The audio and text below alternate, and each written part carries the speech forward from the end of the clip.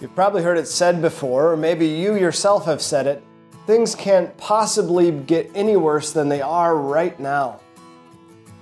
Funny thing about that is I'm sure people in previous generations said the exact same thing.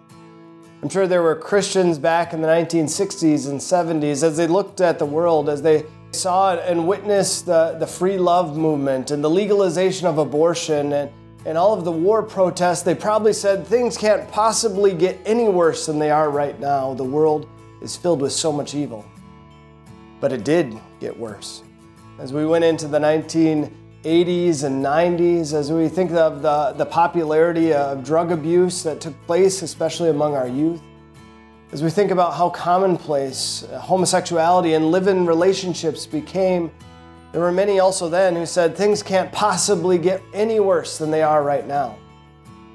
And then when the 2000s came, we had that big terrorist attack on 9/11 and further terrorist attack. There was multiple economic collapses just within one decade. Things couldn't possibly get any worse, we said. And even in the past decade, we think of all of the things that have happened. Legalization of homosexual marriage, as we think about the transgender movement, as we think about even more recently, the riots over racial issues, over police brutality, or even the COVID-19 pandemic. It seems very clear that as bad as we think things are right now, things can always get worse. That maybe scares us a bit as Christians, as we maybe can feel like the world is completely against us and becoming increasingly so. We feel like society is attacking us and attacking our faith, and we feel like even the government itself is doing this, maybe even our job too, trying to convince us that biblical Christianity is only going to lead to bad things in this world. Seems like evil is winning on every side.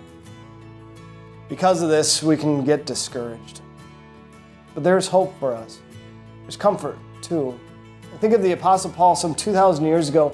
He experienced persecution in his faith from the world, from society, from even the government too.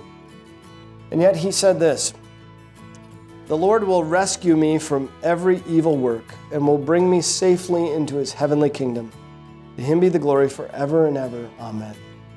He gave those comforting words as in his second letter to Timothy to assure him that he was confident that despite all of these evil things happening in the world, despite all of these attacks, even on him, his ministry, and his faith, that God was going to win the victory, that God wins over evil, and that God was going to rescue him and bring him safely to heaven. What a comfort that is for us as Christians, even in our world today. As things seem to continue to go from bad to worse, as we're attacked on every side for our faith, that the place for us to turn is to God and to his word. To trust that the Lord is watching over us through it all, that the Lord will defend us and rescue us ultimately from every evil work, that he has a plan to bring us safely to be with him forever in heaven. That's a comfort, no matter how bad the world gets. We have a comfort in Christ our Savior. Amen. Thank you for watching Peace Devotions. We encourage you to like, comment, and share this devotion with friends and family. If you would like to help us produce more devotions, you can donate at els.org/donate.